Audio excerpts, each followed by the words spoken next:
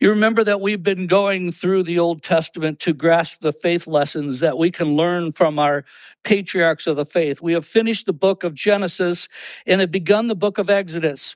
As we left our study in the book of Genesis, we talked about the faith of Joseph, how he remained focused on the Lord and the dreams he received, even in the face of great hardship. And looking back, we can see how God blessed Joseph by letting him become the second most powerful man in the world so that he could save the Israelites from starvation.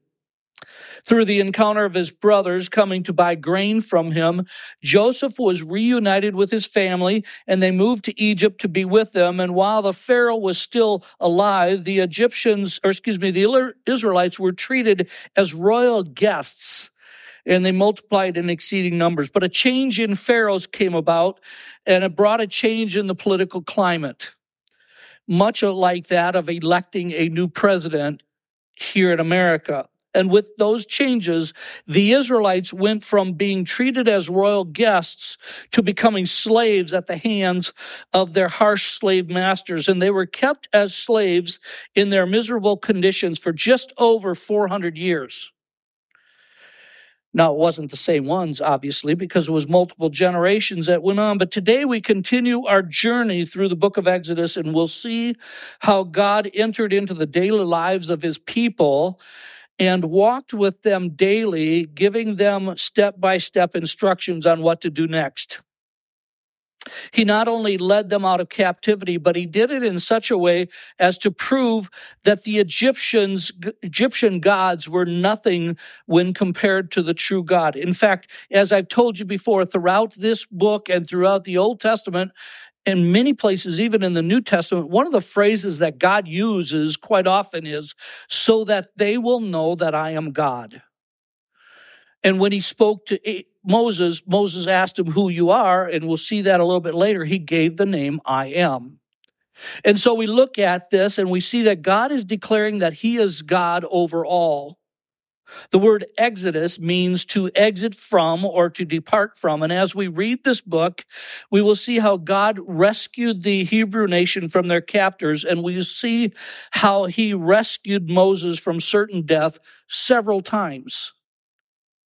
And woven into this entire story, we will see somehow how God, in his infinite love, continued to show great mercy for us, even though we continue to sin against him. This story in Exodus is a little microcosm of the salvation story when Jesus was sent. Moses was the deliverer for the Israelite people.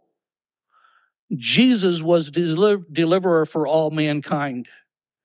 Our nature is to complain loudly and often about the situations we find ourselves in. But even while we are busy complaining, we choose to do nothing to get out of those situations. Why is that? We do that because no matter how much we may hate where we are, something that is known to us is always more comfortable than something that is unknown. We fear the future because we don't know what it's going to be. We can have ideas, but we don't see it in its fullness, and so we have this apprehension about anything in the future. And when we do something different, that takes us from what we know into an area we do not know. New pastor comes into a church, begin to talk about change. And what does that say to the people in the church? So you're saying we did it wrong all along.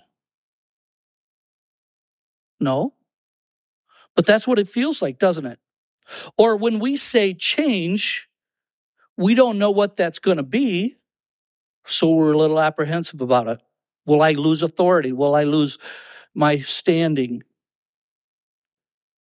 The Israelites went from being honored guests in Egypt in the days of Joseph to being held in severe captivity, brutalized if they could not meet production quotas on making bricks. So God set them free in the most miraculous of ways, and as soon as the going got just a little bit rough, they started griping and wanted to go back to their slavery in Egypt. Now that doesn't make sense. Here we stand, thousands of years later, we're reading this, and why would you want to go back to the brutal slavery? But it was what they knew. When faced with a desert, no food, snakes, whatever there might be. Yeah, my wife cringes too sometimes when you, like you did, Mary.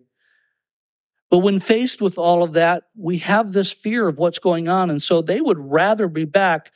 Their slavery and one of the things they said is, take us back to our pots full of food over the fire. All the leeks, garlics, and onions. Whew. No wonder they wandered around in the wilderness for 40 years. They had to get the garlics, leeks, and onions out of their breath. Anyway, Joseph and all of his brothers, along with their father, had long since died by this time. Remember that 70 people had gone to Egypt to be with Joseph, but God led them out, let them multiply over a 430-year period. So by the time they departed and went out into the wilderness, the numbers, they tell us, of fighting men, years 20 and older men, were 603,000. So we anticipate that with women and children, the numbers were probably around 2.1 million people. $1 million, that'd be all right too. But million people. So what do we see in this? First, there's a huge influx of aliens into a nation in Egypt. So how did Pharaoh choose to deal with the problem of millions of Jews in the Egyptian nation and culture? Exodus chapter 1, verses 9 through 14 says, "Look," he said to the people, "the Israelites have become much too numerous for us. Come, we must deal shrewdly with them, or they will become even more numerous. And if war breaks out, they will join our enemies, fight against us, and leave the country." So they put slave masters over them to oppress them with forced labor, and they built Pithom and Ramses as store cities for Pharaoh. But the more they were oppressed, the more they multiplied and spread. So the Egyptians came to dread the Israelites and worked them ruthlessly. They made their lives bitter with hard labor and brick and mortar, and with all kinds of work in the fields and all their hard labor, the Egyptians used them ruthlessly. Now, that took care of the people who were already there. But the Pharaoh went one step further for those that might be born, and that was to plan for the Israelites who were not there yet. Exodus chapter 1, verses 15 through 22. The king of Egypt said to the Hebrew midwives, whose names were Shiphrah and Puah, "When you help the Hebrew women in childbirth and observe them on the delivery stool, if it is a boy, kill him. But if it's a girl, let her live." Shiphrah and Puah were the two favorite ladies who oversaw the midwife profession. The story goes on that they didn't obey the Pharaoh. They chose to fear God and obey God, and they let the Hebrew boys live. And so because of that, God gave them families of their own. So then, seeing that boys were born to the Israelites, Pharaoh made another decree. Every boy that is born to a Hebrew woman must be thrown into the Nile, but let every girl live. So in this passages, we see that the more the Israelites were oppressed and persecuted, the more God blessed them with growth. We see the same thing in the church throughout the centuries. The more oppressed and persecuted the church has become, the more the church has grown. One thing wrong with American churches, and I know, I hate to say this, we aren't persecuted enough. We are so comfortable. We don't have to do anything. Everything's given to us. It's when the Christian people and the people, the Israelites, were oppressed and persecuted and beaten, it's when they began to grow even more. The church has seen its largest and most vast growth during times of persecution and countries of persecution and oppression. The Chinese Christian church is largely underground. millions and millions of followers that can't meet in public places. But it continues to grow. Why? Because the word of God is going out, even though they're not legal. I mean, they could be killed. That brings us to a baby floating down the river.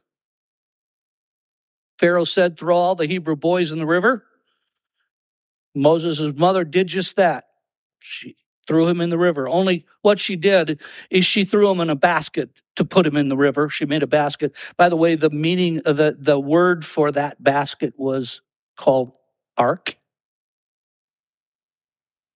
That was an ark design and all that, similar to the ark that Noah built. It was a safe vessel to put in water to save people. And the purpose was to save Moses from the drowning of the river. Moses' mother made a basket of straw and made it watertight with pitch, a tar-like substance, and took him to the river. She didn't cast him out aimlessly into the river to just float off down the river, but she carefully put him in the grass right by the river.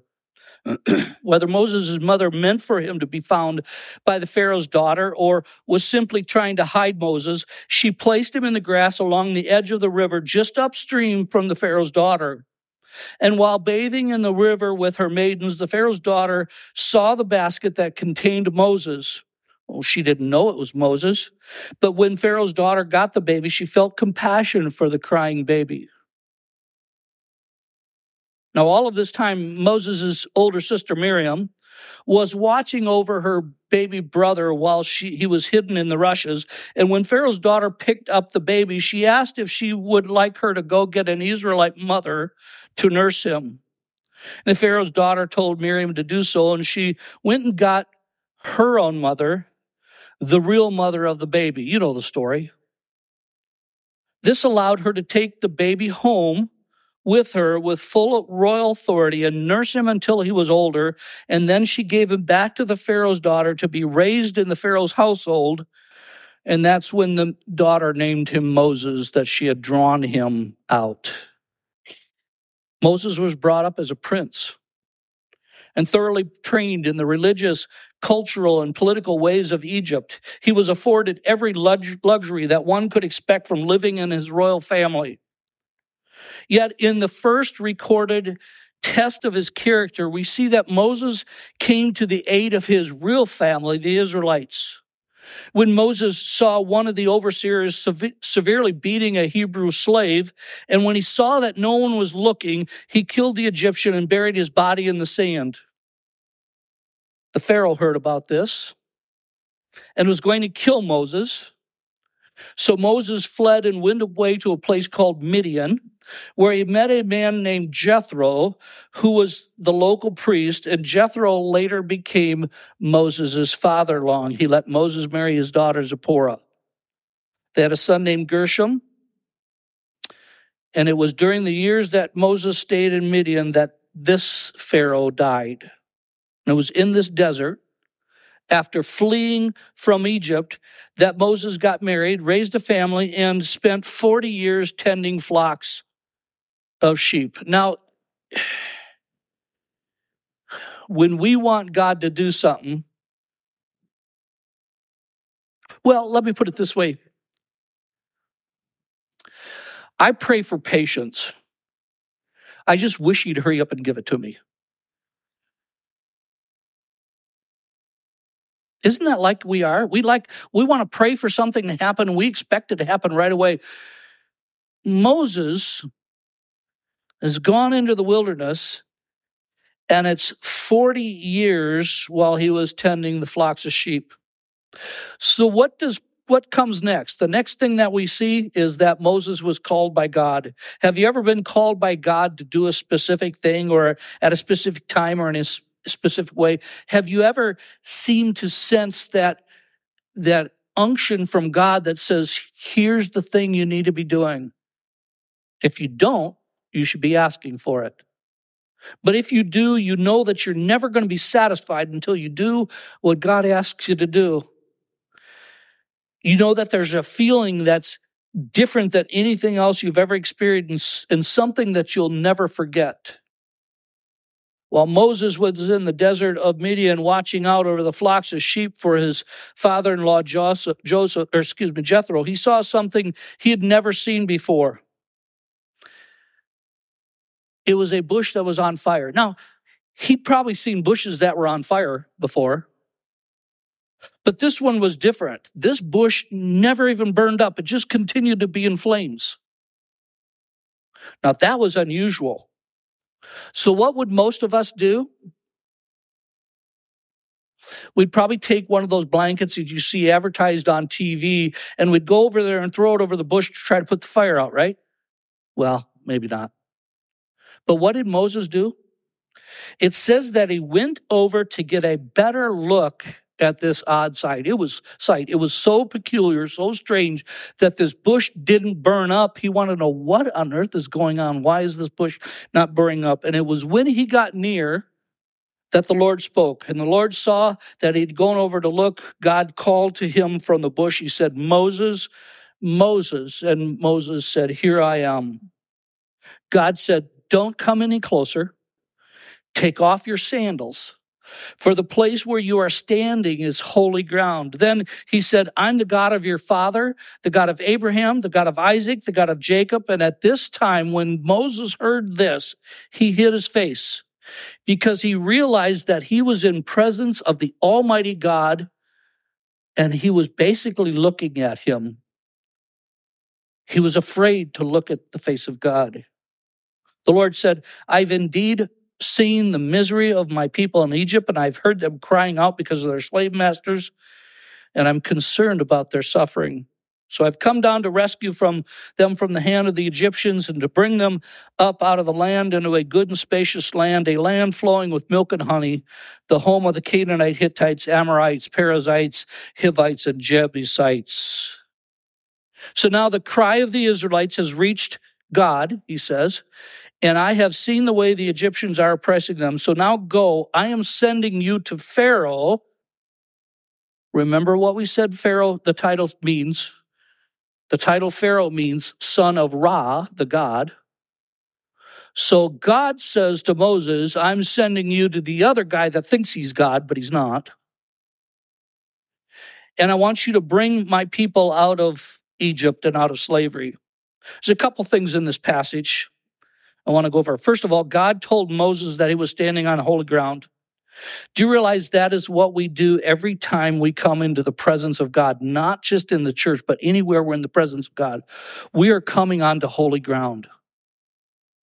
Recently, some of us have walked through this church building, and we've prayed in every room and in every doorway that God would make himself known in a real way in this place, and that we take this ground as his and make it holy for his glory. We've also prayed that the evil one and his helpers would be stopped from entering this building. While everyone is welcome to come and worship and seek God in this place, we prayed that nothing of Satan would be allowed to enter into this building. And if Satan or his helpers somehow came in, that the Holy Spirit's presence in this place would kick him out. We've also been doing that in the city, praying that God will remove Satan's influence over the city and allow himself to reign. The thing that Satan hates to experience and hates to see are the prayers and praises of God's people being lifted up to an almighty God. You know that Satan's chief aim is to displace God as the ruler of the universe. And if he can get God's people to quit praying and praising, then Satan's winning. Now, considering that, how many of us give any thought at all how precious and righteous this place is? How many of us envision that the God of Abraham, Isaac, and Jacob is being in here right now? We're on holy ground right now. Still, as living temples of the living God, we are his holy ground. Wouldn't it be something if we were so filled with the presence of Christ, the Holy Spirit of Christ, then when we are walking around the community, our very presence and essence would let people know that we are the temples of the living God. And they're on holy ground because we are holy ground. Man, can you just imagine it?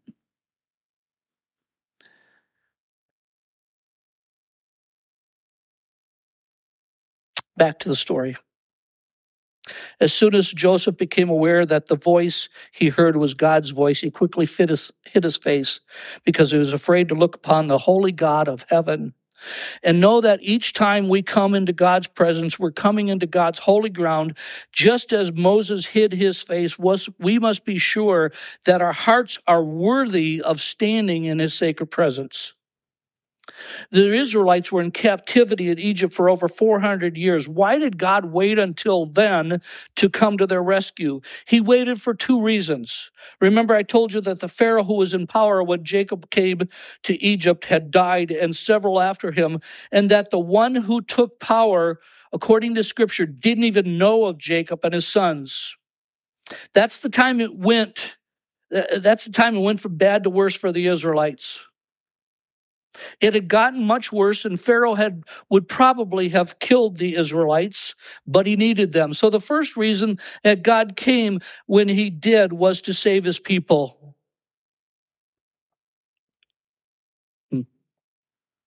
Jesus came when he did to save his people. The second reason he came when he did was because this was the first time it was recorded in all of Scripture that God's people cried out to him in unison. He was waiting until his people were so down and so defeated that the only thing they could do is cry out in unison, Lord, help us.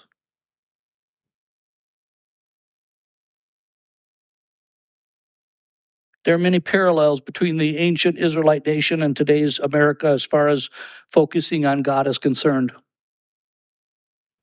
They focused on God at first, and then when they were blessed and things got easy, they didn't need to focus as much on their daily survival. So they started focusing on their daily desires. They didn't focus on their needs. They focused on their wants. And that is what has happened to us too. America was fully focused on God in the beginning, and things were not so easy. So we had to focus on staying alive and surviving. Then we got affluent and started having our needs met, all of them. So we started concentrating on what we wanted.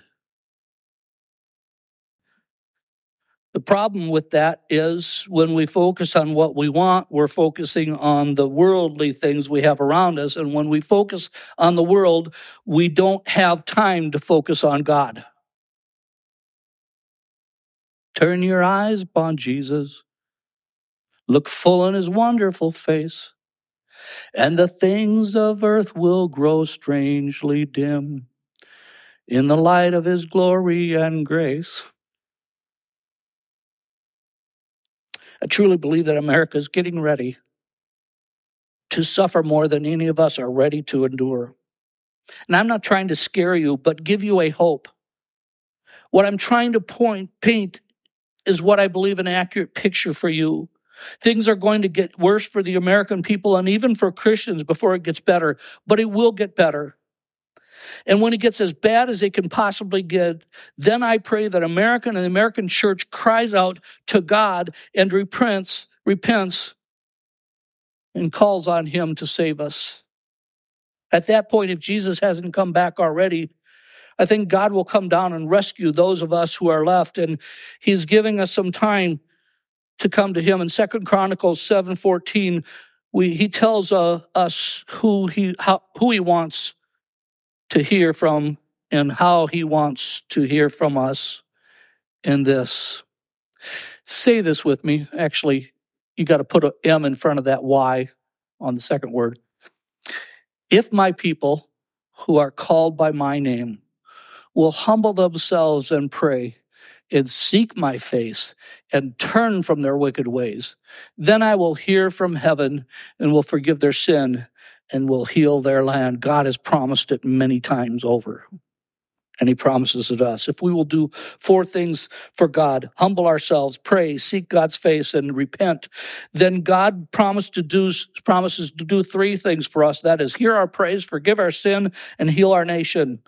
Wouldn't it be awesome if God was able to heal our nation? And when we do today what the Israelites did then, God will rescue us like he did then, but he will let us suffer until we do those things. Back to our story. God is telling Moses that he is getting ready to take the Israelites home to the land they left 430 years earlier. 1 minute Moses was tending sheep in the desert, and the very next God had given him a calling for a very special job, to be a deliverer. Most of us don't think we are spiritual enough or mature enough as Christians to be called for God. We can look at examples from Abram in the Old Testament to the Apostle Paul in the New Testament to see God does not call the qualified, but God qualifies the called. Make note of that. And what did Moses do? We look at verse 11. It says, but Moses said to God, who am I that I should go to Pharaoh and bring the Israelites into Egypt? Moses did the same thing we do, and God wants us to do something. First thing out of our mouths is to question God about who we are and what he thinks we're capable of doing. But we find that what God promised Moses, he also promised us. In verse 12, God says, I will be with you. New Testament says, I can do all things through him who gives me strength. See, if is God in us who accomplishes the things in life. It wasn't Moses who made the Pharaoh release the Israelites. It was God in Moses. It wasn't Moses who divided the Red Sea and drowned the Egyptian army. It was God in Moses. It wasn't Moses who provided the manna in the morning and the quails in the evening. It was God in Moses. Moses was humble at heart, and he knew that he could not do these things by himself. And God knew this too, so he promised to be with him. And none of us are strong enough to do anything for God by ourselves. So it's critical that we remember when God calls us, he stays with us to get through it. Moses wasn't too sure about this, and he even asked God that he would say what he would say when people questioned him. So God did something for Moses that we normally does not do for anyone else. He tells Moses exactly how this is going to play out, step by step. He says he's going to harden the Pharaoh's heart, but yet they're going to be released. And when God tells us to do something, we must wait until we've done it to see what the results will be, but we also know that God is in it. Even after God gave Moses all the information, what did Moses do? I'm not sure. I don't speak very well. All right, I'm not sure I'm the one. What if they reject me? So God responded by telling him to throw the staff in his hand down onto the ground. And when he threw it onto the ground, it instantly became a snake. Then God told Moses to pick the snake up by the tail. And when he did, it turned back into a staff. Now, most of us are saying, I can throw it down, that's fine. But let somebody else pick it up. Right? God qualified the called. Moses wasn't qualified in and of himself. He was afraid and insecure. Have you ever felt that way? But God called Moses to be the Israelites' deliverer, and he calls us as well. Last week, we ended the message with this statement. God is looking for a few men and women to step forward to be called to lead the people of God out of slavery and of their sin. And we posted the question, how about you?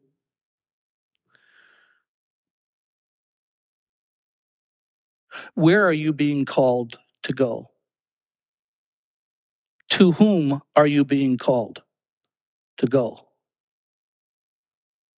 Seek that out. Spend some time in prayer. Doesn't matter how capable you are. Doesn't matter whether you think you can do it. God qualifies the called. He doesn't call the qualified. Moses was a murderer.